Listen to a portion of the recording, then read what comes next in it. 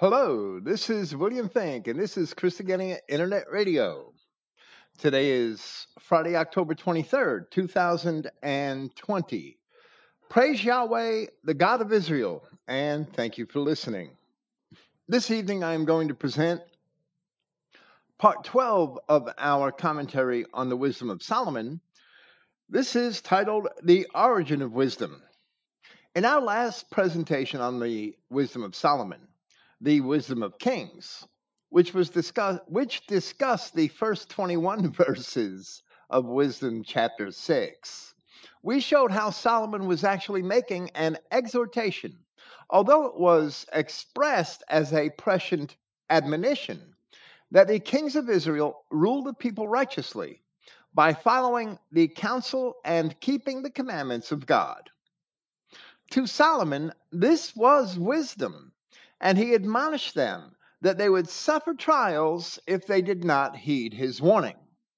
Then he advised them, according to the commandments of God, to keep holiness holily, in a holy manner, that doing so they themselves would be judged holy.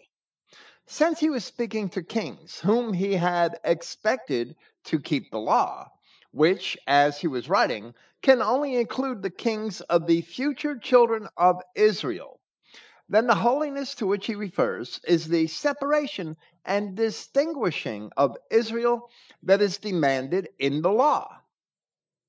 Solomon then advised these kings that if they sought wisdom earnestly, they would find it, that it would not be far from them. Since Solomon was speaking of the wisdom which is from God, his words evoke Paul's address to the Athenians in Acts chapter 17, where Paul told them that God himself had given all nations of man, which is properly Adamic man, the opportunity to seek him. And if surely then they would seek after him, then they would find him. And indeed, he being not far from each one of us. Then again, we read in Hebrews chapter 11, but without faith, it is impossible to please him. For he that cometh to God must believe that he is, and that he is a rewarder of them that seek him diligently. In like manner, Solomon said in verse 13 of this chapter, as we would translate it, that wisdom comes upon those who desire to know her beforehand.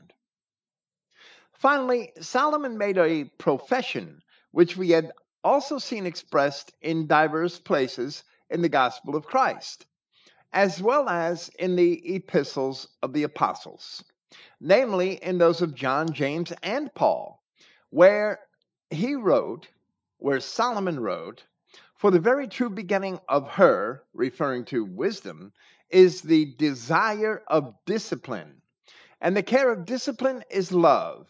And love is the keeping of her laws. And the giving heed unto her laws is the assurance of incorruption. And incorruption makes us near to God. Therefore, the desire of wisdom bringeth or leads to a kingdom. So we see in Solomon that love is keeping of the laws of God, which is true wisdom, and that the keeping of the laws results in incorruption. Many years later, the Apostle John defined love in that same manner, according to what he had in turn heard from Christ. In 1 John chapter 5, he wrote, by this we know that we love the children of God, when we love God and keep his commandments. For this is the love of God, that we keep his commandments, and his commandments are not grievous. For the Christian, no other sort of love should eclipse or could eclipse this or supplant this true love of God, which is to keep his commandments. This is so important to the Christian faith that John repeated it in his second epistle, where he wrote, I wrote a new commandment unto thee, but that which we had from the beginning, that we love one another. And this is love, that we walk after his commandments. Those commandments also demand that the holiness and sanctity of the people of Israel be maintained, as Solomon had already advised the kings, and as Christ had only come for the lost sheep of the house of Israel. This being true wisdom, the desire of such wisdom, and the practice of such wisdom results in the establishment of a kingdom. And that in turn would indeed be the kingdom of heaven. But while Solomon's father David certainly was a model of such a king, it was never accomplished in the period of the Old Testament kingdom, nor was it ever explicitly preached. However, it is the core message of the gospel of the kingdom preached by Christ and his apostles, which also underscores the Old Testament scriptures that provide its foundations. Therefore, because this message in all of the books of the Old Testament period, because this message only exists here in the wisdom of Solomon, we must consider Solomon to be a prophet of the gospel of the kingdom, which was preached by Christ, because its core elements are all elucidated here in Wisdom chapter 6. And while portions of it are found in diverse places among the Old Testament scriptures, portions or allusions, nowhere else is it explained in a single passage and in such a clear and concise manner. Solomon must have had the 119th Psalm as a model, which was probably, because it's not certain, which was probably written by David, his father. And its expressions do indeed appear in other Psalms, which are explicitly attributed to David, where in part, addressing Yahweh God, it says from verse 97, "Oh, how I love the law! It is my meditation all the day. Though through thy commandments hast made me wiser than, thou, through thy commandments hast made me wiser than mine enemies, for they are ever with me. And I have more understanding than all my teachers, for thy testimonies are my meditation. I understand more than the ancients, because I keep thy precepts. I have refrained my feet from every evil way, that I might keep thy word." Solomon certainly could not have written that. "I have not departed from thy judgments, nor hast for thou hast taught me. How sweet are thy words unto my taste. Yes, sweeter than honey to my mouth. Through thy precepts I get understanding. Therefore I hate every false way." While David did not speak explicitly of a development of a kingdom through the king's love for the law, in his own life, Solomon must have witnessed that result and had that observation as a foundation for his love of wisdom. Now he is advising others who would be kings.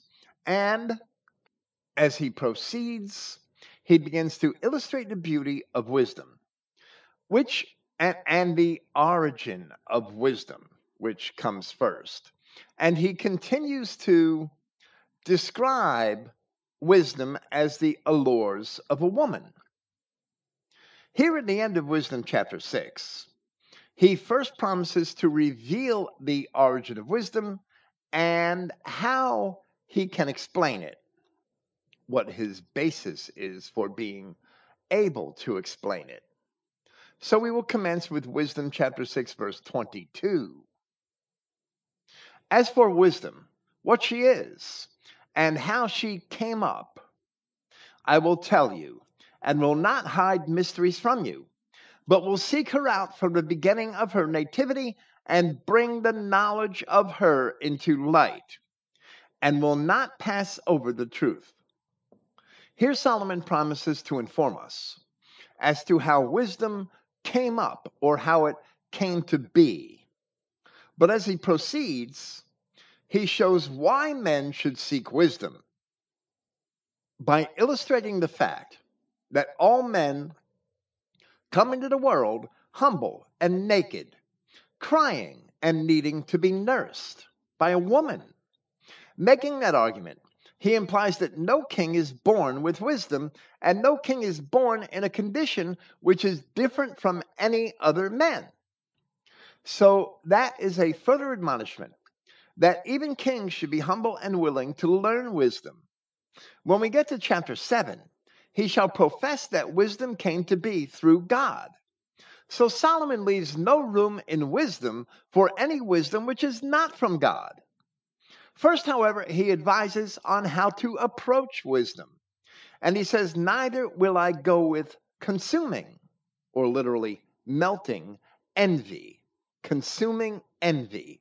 For such a man shall have no fellowship with wisdom.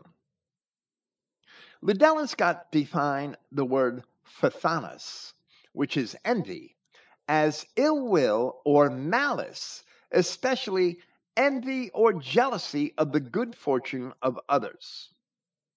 So we must be careful not to be jealous of the good gifts, the fine attributes, the intellectual prowess, or the material possessions or other things which Yahweh God has given to others. The Apostle Peter had also warned against envy in a similar manner, that along with other sins, it prevents one from coming to truth. Here, Solomon says it prevents one from having wisdom. The two are basically the same thing. They're basically stating the same thing in different terms. In chapter 2 of his first epistle, Peter had said in the opening verses, wherefore laying aside all malice and all guile and all hypocrisies and envies and all evil speakings, as newborn babes, desire the sincere milk of the word, that ye may grow thereby. If so be ye have tasted that the Lord is gracious. Likewise, Paul had warned Titus, where he wrote in chapter 3 of the epistle which he wrote to him, for we ourselves also were sometimes foolish, disobedient, deceived, serving divers lusts and pleasures, living in malice and envy, hateful and hating one another. Envy is always going to lead to hatred of your brother. Hatred of your brother or sister is always going to lead to slander of that individual because you were envious of them. You feel you have to tear them down somehow so that you can have what is theirs, or you think you can. And in the end, you're going to end up even worse than you started off. In chapter 4 of his epistle, James also said that lust leads to envy, where he wrote, speaking of the fleshly spirit, that the spirit that dwelleth in us lusts to envy. It is evident in the words of Peter and Paul cited here that envy then in turn leads one to slander and to blaspheme those whom we envy. So by following that path, we will never be led to wisdom. Now Solomon makes a statement which is further admonishing kings not to be envious of those who may have greater wisdom.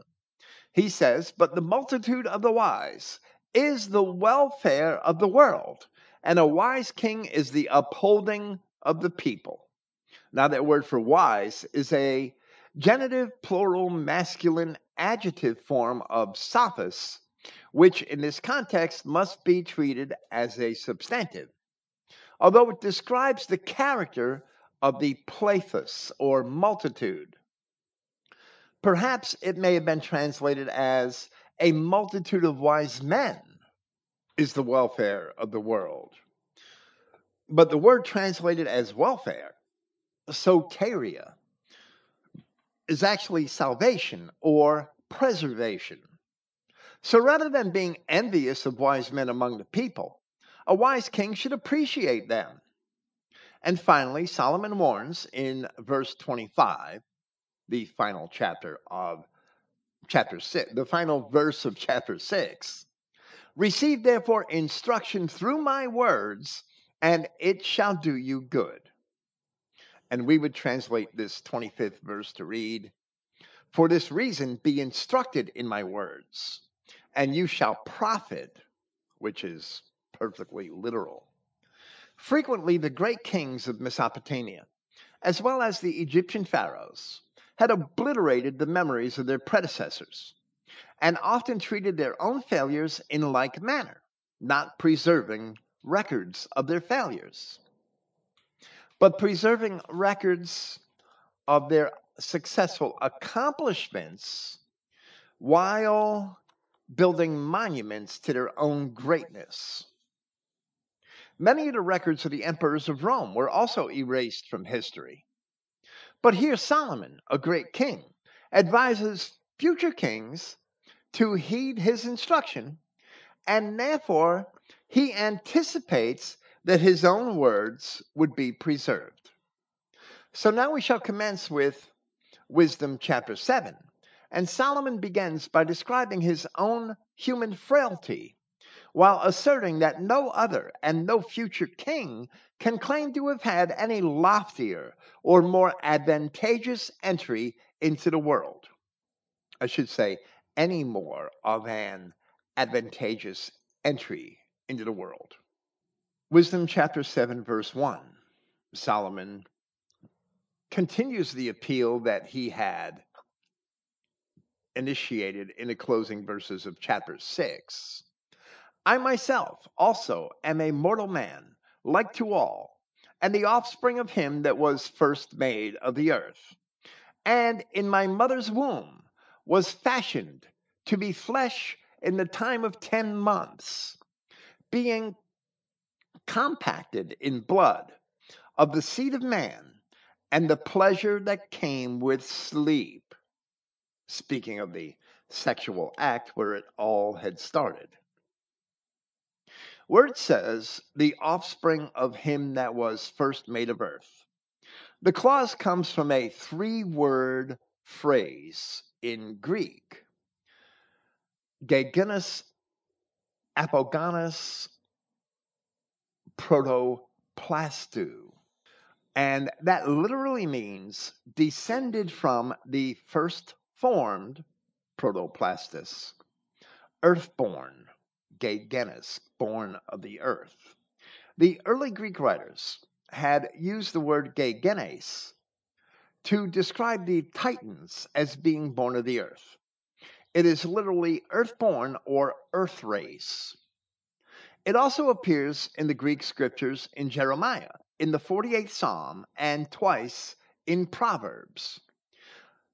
But while none of the translations in those other places of this word are consistent, here it is clearly an allusion to Genesis chapter 2 and the manner in which the creation of Adam is described therein.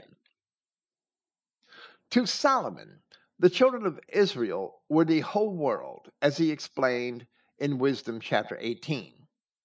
And they, in turn, having descended from Adam, he evidently considered Adam to be the first made of the earth, regardless of the presence of other so-called people or races.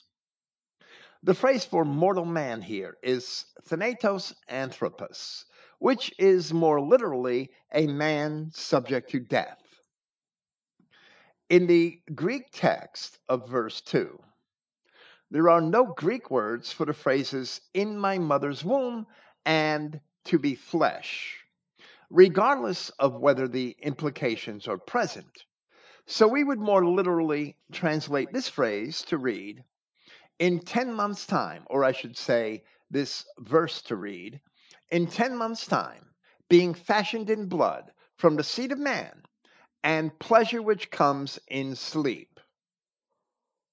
Apparently, or at least so far as I could find, there are only two references to the gestation period of children in Scripture, and both are apocryphal.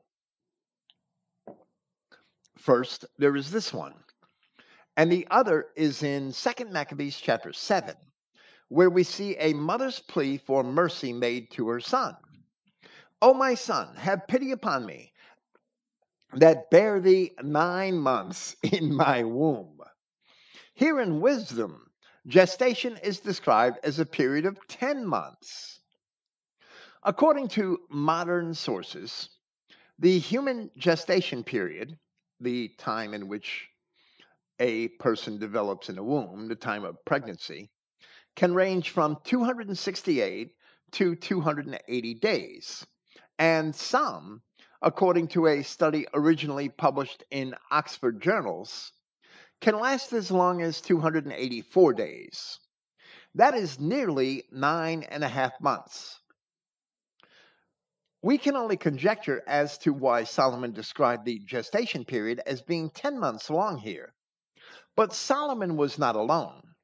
While we do not believe that the author of Wisdom was a student of Hellenistic philosophy, in Book 7 of Aristotle's History of Animals, we read, "Now all other animals bring the time of pregnancy to an end in a uniform way." In other words, one single term of pregnancy is defined for each of them. But in the case of mankind alone, of all animals, the times are diverse. For pregnancy may be of 7 months duration, or of 8 months, or of 9, and still more commonly of 10 months, while some women go even into the 11th month. The ancient Greeks did not have a 7-day week. So a month to them was not 28 days. It was not 4 weeks. They didn't have a 7-day week. So Aristotle must have been referring to lunar months. And he implies that a 10-month gestation was even more common than the shorter periods. But it is plausible that Solomon was also referring to lunar months, as the ancient Hebrews recognized lunar months as well, and they celebrated the new moon. The lunar month being 29.5 days, while our calendar months are longer. Simple rounding may account for the difference between Solomon and Aristotle and 3 Maccabees, whether it's 9 months or 10 months, whether it's 265.5 or 295 days, 10 29.5-day months. Continuing to speak of the humble state of man at birth. And when I was born, I drew in the common air, and fell upon the earth, which is of like nature. And the first voice which I uttered was crying, as all others do. I was nursed in swaddling clothes, and that with cares. In other words, he breathed the same air that all men breathe, and he crawled on the same ground upon which all men as infants first crawl. And he was nursed and cared for by a woman, which happens to all men from the time that they are first born. Solomon is describing the humble state in which all men are born so that he may make a greater point. And he says in verse 5, "For there is no king that had any other beginning of birth. For all men have one entrance into life, and the like going out." In other words, we are all born the same way, and we are all going to die and bring nothing with us. Therefore, no king begins life any better or any wiser than any other man. Making this illustration, it is evident that Solomon hopes to convince future kings that they should listen to his words and be humble enough to learn from them. Now he explains why they should do that in another manner, which is because his wisdom came from God.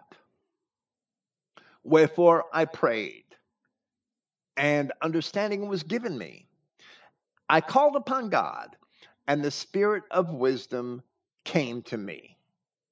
But here, there is no words for the phrase upon God in the text, so the translation is dishonest. Solomon does not reveal that wisdom comes from God until verse 14 and the verses which follow. I preferred her before scepters and thrones, and esteemed riches nothing in comparison of her. Even though the words upon God are not actually found in verse 7, this nevertheless describes Solomon's own experience as it is related in 1 Kings chapter 3. First, as he describes men in childhood here. In 1 Kings, in 1 Kings, as Solomon ascends to be king, he is portrayed as having prayed, "And now, O Yahweh my God, thou hast made thy servant David king, thy servant king instead of David my father." I'm sorry, I'm having technical issues with my reading this evening. "Thou hast made thy servant king," meaning Solomon himself, "instead of David my father," Solomon professing that he seeks to be a servant of God. "But I am but a little child. I know not how to go out or come in." He knows not how to operate his public affairs. Then, on that account, while he may have asked for many other things, instead he asked only for wisdom and prayed that God give therefore thy servant an understanding heart to judge thy people, that I may discern between good and bad. For who is able to judge this thy so great a people? Now he once again professes to esteem wisdom to be much more valuable than riches. Chapter 7, verse 9. "Neither compared I unto her any precious stone, because all gold in respect of her," or literally in the face of her, all gold before her, "is as a little sand, and silver shall be counted or reckoned as clay before her." And here we have found it necessary to repeat some of the things we had already said in our last presentation, because Solomon himself has repeated these things, although in a different way. There is nothing inherently wrong with wealth if it is used wisely, like any other tool or material substance. The Apostle James, in chapter 5 of his epistle, had chastised the wealthy who were not good stewards of their wealth, who used it for their own advantage while despising the poor of their own people. Therefore, returning to 1 Kings chapter 3, Yahweh God had rewarded Solomon with wisdom and with wealth because Solomon had sought wisdom above wealth or above any other fleshly or material rewards. And God said to him, "Because thou hast asked this thing, and hast not asked for thyself long life, neither hast asked riches for thyself, nor hast asked the life of thine enemies, but hast asked for thyself understanding to discern judgment. Behold, I have done according to thy words. Lo, I have given thee a wise and an understanding heart, so that there was none like thee before me, neither after thee shall any arise like unto thee. And I have also given thee that which thou hast not asked, both riches and honor, so that there shall not be any among the kings like unto thee all thy days. And if thou wilt walk in my ways, to keep my statutes and my commandments, as thy father David did walk, then I will lengthen thy days." In Proverbs chapter 29, the love of wisdom is contrasted with whoredom. When a man loves wisdom, his father rejoices. Or perhaps that may be translated, he makes his father glad. But he that keeps harlots will waste wealth. In the Old Testament, when the children of Israel abandoned Yahweh their God and followed other gods, it was also described as whoredom, even if their whoredom was not always literal in the sense that the word is commonly used. Sometimes it was. So notice that last promise, that if Solomon would keep the law, his days would be lengthened. Therefore, we read in Proverbs chapter 19, he that gets wisdom loves his own soul. He that keeps understanding shall find good. Continuing to describe his esteem for wisdom. I loved her above health and beauty, and chose to have her instead of light, for the light that comes from her never goes out. Now, the first occurrence of that word light is from the Greek word phos, and the second from phagos, or phengus, as it may be pronunciated. Phengus may have been rendered as splendor or radiance. Solomon reveals his meaning here in verse 29 of this chapter, where he speaks of wisdom and says that, for she is more beautiful than the sun and above all the order of stars. Being compared with the light, she is found before it. In Proverbs chapter 6, Solomon wrote, for the commandment is a lamp, and the law is light, and reproofs of instruction are the way of life.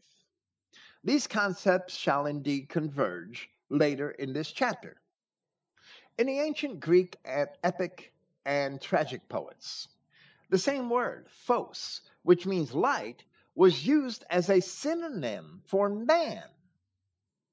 True wisdom coming from God, and Yahshua Christ being the Word of God made flesh, he is also the light come into the world, which never goes out.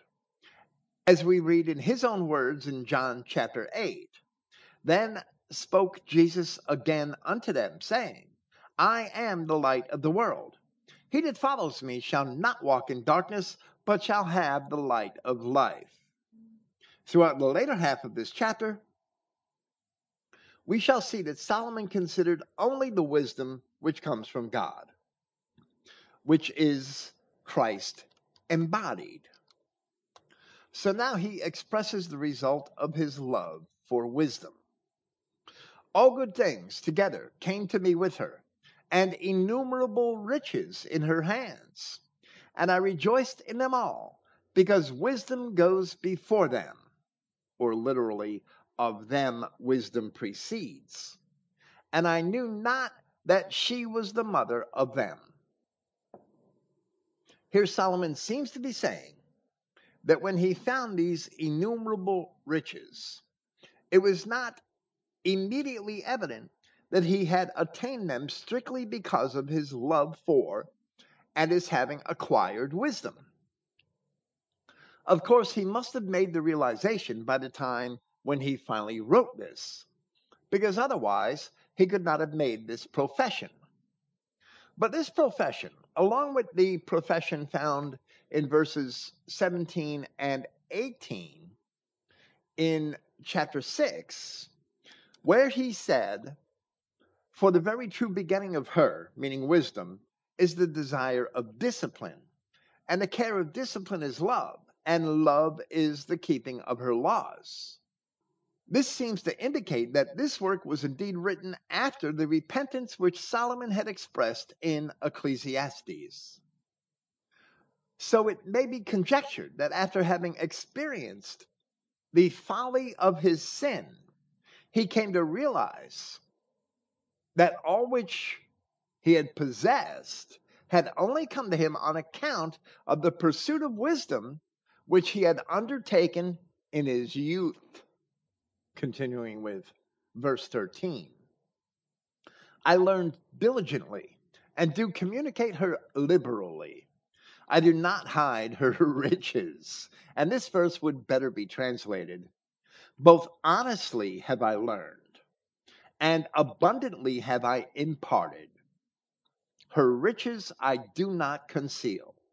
Of course, every true Christian should have this same attitude towards the wisdom of God, to learn from his word, and to be willing to share with one's brethren everything which one has learned. For she is a treasure unto men that never fails, which they that use become the friends of God, being commended for the gifts that come from learning. These are the gifts which the Apostle James had in mind, where he wrote in the opening chapter of his first epistle that every good gift and every perfect gift is from above and comes down from the Father of lights, with whom is no variableness, neither shadow of turning. In chapter 6, Solomon had said that love is keeping of her laws, and the giving heed unto her laws is the assurance of incorruption, and incorruption makes us near to God. We would translate the second clause of this verse more accurately to read, which they acquiring, meaning the treasure of wisdom, which they acquiring are prepared for friendship with God. But in any case, here we must understand that all of these things are prerequisites to any hope of ever being a friend of God. That where Solomon has written this in chapter 7, we must also take into consideration what was written in chapter 6. As for the gifts that come from learning, it is evident in 1 Kings chapter 3 that Solomon was granted gifts from God because he sought and prayed for wisdom. Then here he professed that wisdom is the mother of innumerable riches. So here in this verse, he does not necessarily refer to material gifts. Yet we saw that material gifts come not through craft, but from God. We may think it's our own craft that gains us material wealth, but that's not true at all. It's Yahweh God who gives us the ability to gain material wealth. It's a blessing, as we read in some of the minor prophets, especially Amos and in Ecclesiastes. It's spelled out explicitly. It's a blessing if a man is able to maintain the things that he earned with labor from his own hands. So if you have the ability to amass wealth, that's a blessing from God. But sometimes material gifts may come as a reward, as we see in 1 Kings chapter 3 of Solomon. But even that is to fulfill the purpose of Yahweh, to build his kingdom and keep his promises, which is evident in the law in Deuteronomy chapter 8. But at other times, wealth is a trial, which is evident in the account of Ananias and Sapphira in Acts chapter 5, when they held back some of it. And they were punished for that because they lied. Or in James's admonishment of the wealthy in chapter 5 of his epistle. Or in the rich man of the parable of Luke chapter 12, who sought to build larger storehouses for his abundant goods rather than seek out better ways to use his wealth. It may also be evident here that a friend of God is commended for the gifts which come from learning, but that does not pertain to the acquisition of wealth, although it may pertain to its utilization. Now Solomon admits that he himself is only acting as a vessel which Yahweh God has employed in order to explain his wisdom. Not Solomon's wisdom. Solomon possesses the wisdom of God. God has granted me to speak as I would and to conceive as is meet for the things that are given me, because it is he that leads unto wisdom and directs the wise.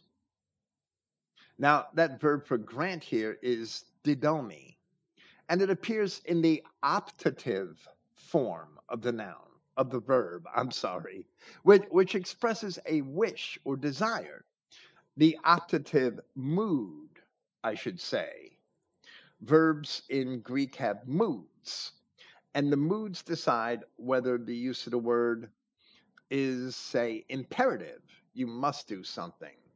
or future, you shall do something, or as in the optative mood, it expresses a wish.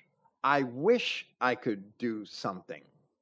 So, along with other differences, we would therefore translate this verse to read, and may God give to me, may God give to me, because Solomon is making a wish.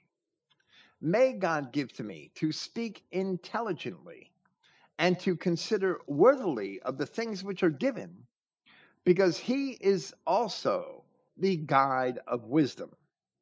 It's a noun, not a verb.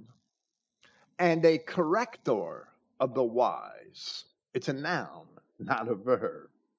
Here, the grammar insists that Solomon is actually making a prayer, that the things which he writes in this book are accurate and are related intelligently, which is itself a sign of his humility, that even if he is as wise as he claims, he hopes he is able to communicate that wisdom correctly, and so that in a manner so that it may be understood by men.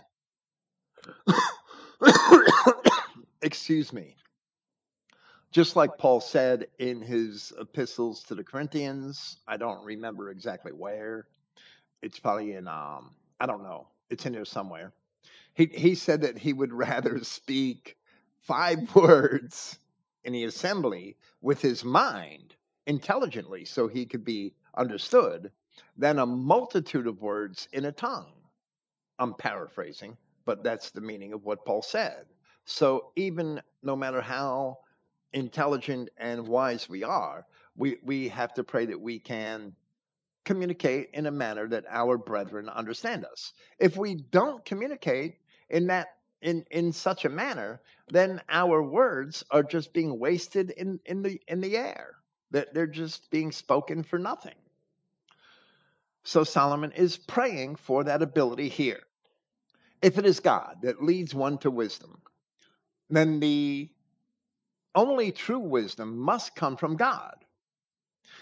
It is not because it is Yahweh, as Solomon says here. It is God who is the guide of wisdom and the corrector of the wise.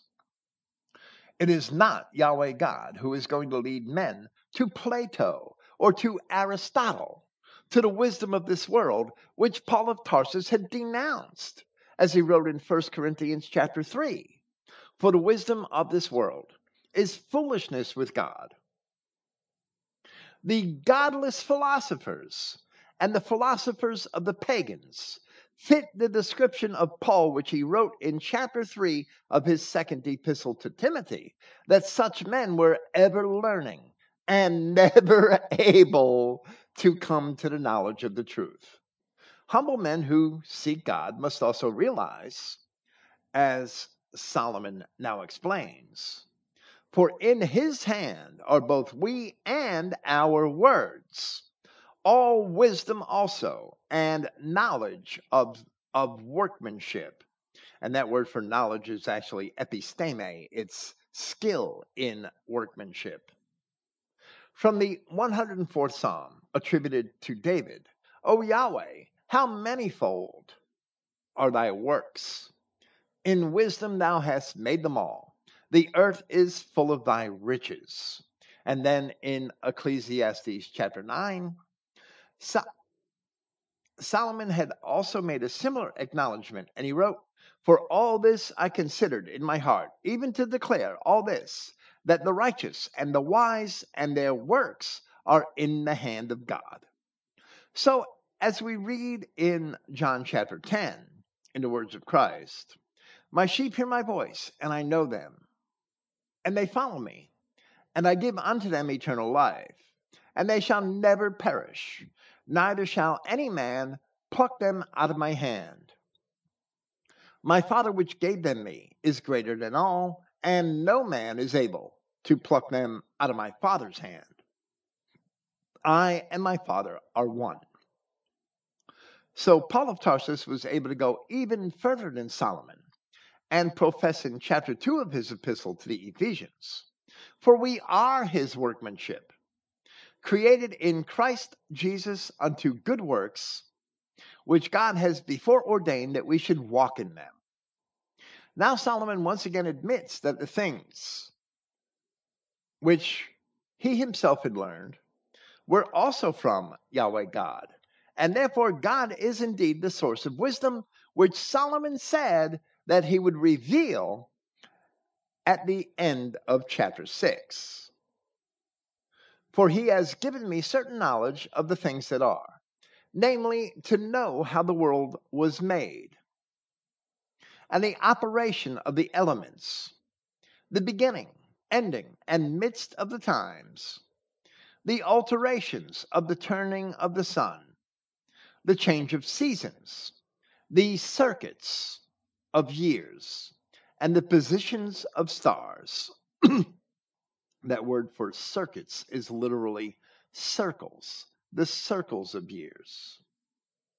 So somehow, whether you want to believe that the earth goes around the sun or the sun goes around the earth, I don't care. Somehow the years go in circles and the positions or settings of stars. The words of the sun are implied, where it speaks of the alterations of the turning of the sun. And this is a really difficult phrase. It's only the alterations of the turnings, but the grammar leads me, if I were to retranslate the entire verse, verse 18, the grammar leads me to connect that because there is no break and the case and verb form, the case and adjective forms are matching with the midst of the times. So I think that the phrase the midst of the time should be intrinsically connected to the phrase the alterations of the turnings. I just haven't sorted it all out yet in time for this podcast.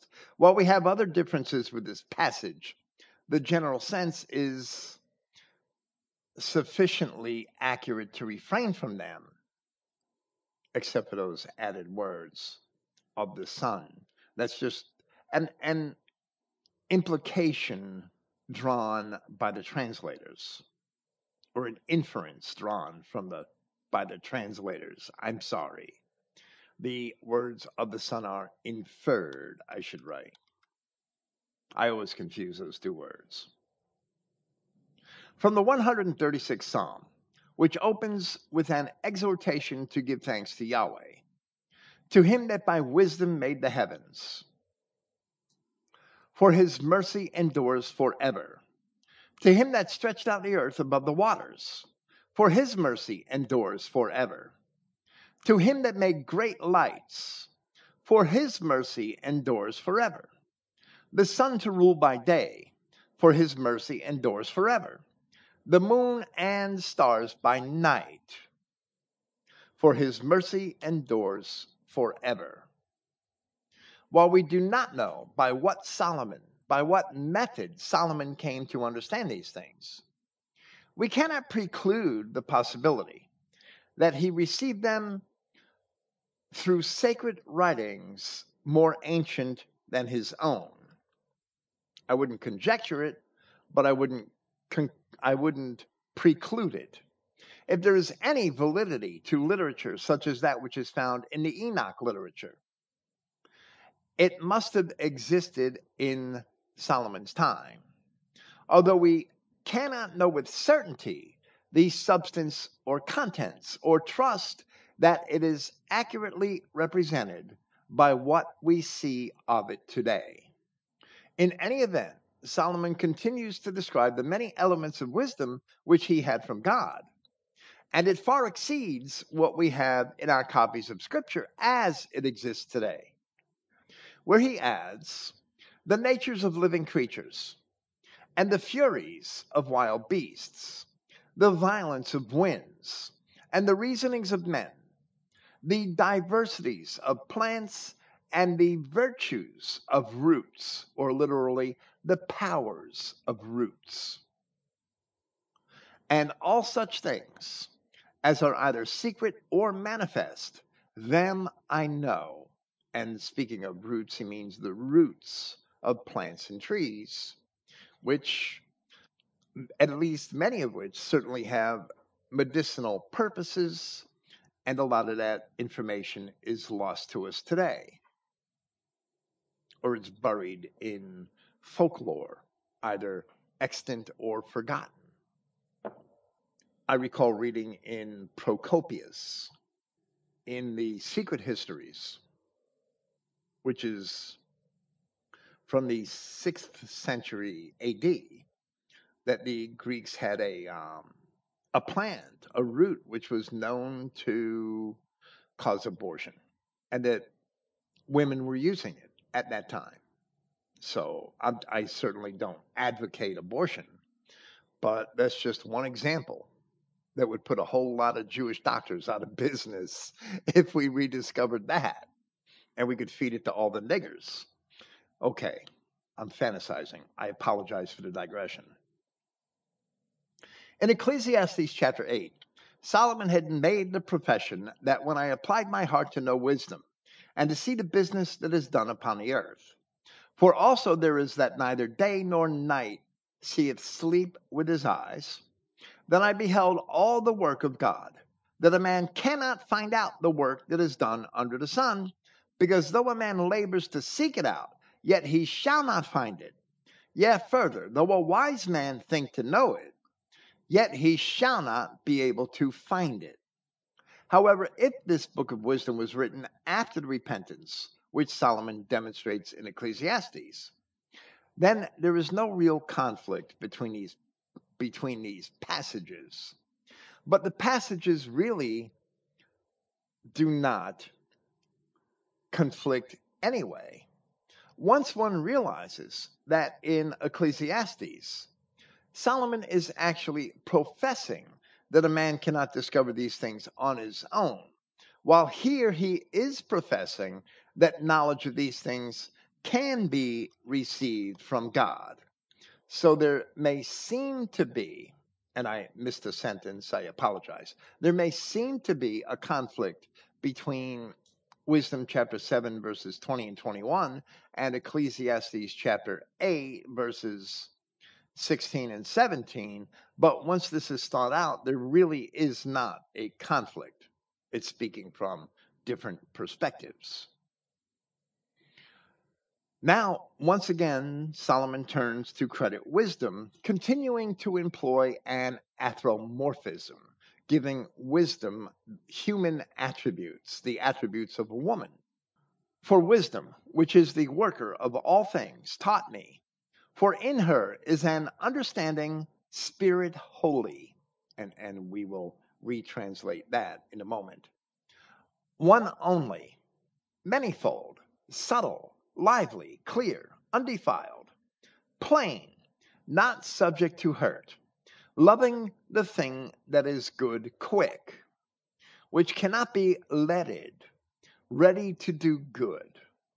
I'm not going to offer a translation of this passage. I decided not to. I am going to discuss each of the terms, or most of the terms. The word for understanding here is noeris. It's from nous, or mind. And this word noeris is not extant in writings before Plato. That doesn't mean that the word did not exist. It just isn't found in the tragic poets or the epic poets. It may better be rendered as intellectual than understanding. The phrase understanding spirit holy would have better been rendered as intellectual Holy Spirit. Perhaps the translators, who never properly understood the Holy Spirit, could not understand how Solomon used it to describe an aspect of wisdom. In Psalm 51, we see that David laid claim to having the Holy Spirit long before the time of Christ, where he pleaded in prayer, "Cast me not away from thy presence, and take not thy Holy Spirit from me." The phrase one only is from the Greek word monogenes, which is by some commentators interpreted as the Latin phrase, I should say, sui generis, or of its own kind. And that may well be the case here, as the translators seem to have interpreted it. Elsewhere, we have interpreted the word monogenes in the New Testament according to a Hebrew idiom which is manifest in the Septuagint as most loved or best beloved. The word for subtle here, leptos, may be small, or even better, delicate or refined. We will run into a superlative form of this word in verse 23. The word rendered as lively is eukinetus, which is literally easily moved. The adjectives here, clear and plain, seem to indicate how wisdom should be expressed. The phrase which cannot be letted is from akolutus, which is literally unhindered. And finally, the phrase ready to do good from euergeticus is beneficent. Continuing with Solomon's list of adjectives describing wisdom: kind to man, steadfast, sure or certain, free from care, having all power, overseeing all things, and going through all understanding, pure and most subtle spirits. We do not understand the last clause here, or how it was translated. When I read the Greek, I see something completely different. Where it says, and going through all understanding, pure, understanding, comma, pure, comma, and most subtle, comma, spirits. That's a horrible translation. Therefore, we would read it to say, quite literally, and on account of all, making way for intellectual spirits, spotless, most refined. We should recall that wisdom was written as a poem, and therefore the verses are sometimes difficult to translate into prose, while not adding any words that the text may not have implied. Now Solomon approaches a conclusion. For wisdom is more moving than an emotion. She passes and goes through all things by reason of her pureness. And that second clause seems to say that wisdom pervades and travels through all things on account of her purity. Solomon clarifies the meaning in the next verse, where he says, for she is the breath, breath, of the power of God, and the pure influence flowing from the glory of the Almighty. Therefore can no defiled thing fall into her. The word for breath here is not pneuma, which is also spirit, but atmes, which is a vapor and gives us our own word, atmosphere. The word for influence is aporoia, and should have been rendered as effluence, a flowing or emanation. The phrase fall into here, from the word parampipto, may have been rendered as creep in or steal in, as if coming into something surreptitiously. Ostensibly, wisdom is in all things because God created all things. Or at least God created all of the things which he actually created, because here Solomon mentions defiled things, which have no part with wisdom or with God. Many commentators claim that God is in all things, in a completely material sense, that he pervades every single atom or molecule in the entire universe. Yet in his epistle to the Ephesians, Paul of Tarsus said only that there is one God and Father of all, who is above all and through all and in you all. And he was speaking of particular people. He wasn't speaking of everybody on the planet. Another passage taken out of context in this regard is Colossians chapter 1, verses 15 through 18, where, according to the King James Version, Paul had written, who is the image of the invisible God. He had written of Christ, the firstborn of every creature. And those words are abused. For by him were all things created, that are in heaven and that are in earth, visible and invisible, whether they be thrones or dominions or principalities or powers. All things were created by him and for him. And he is before all things, and by him all things consist. And he is the head of the body, the church, who is the beginning, the firstborn from the dead, that in all things he might have the preeminence.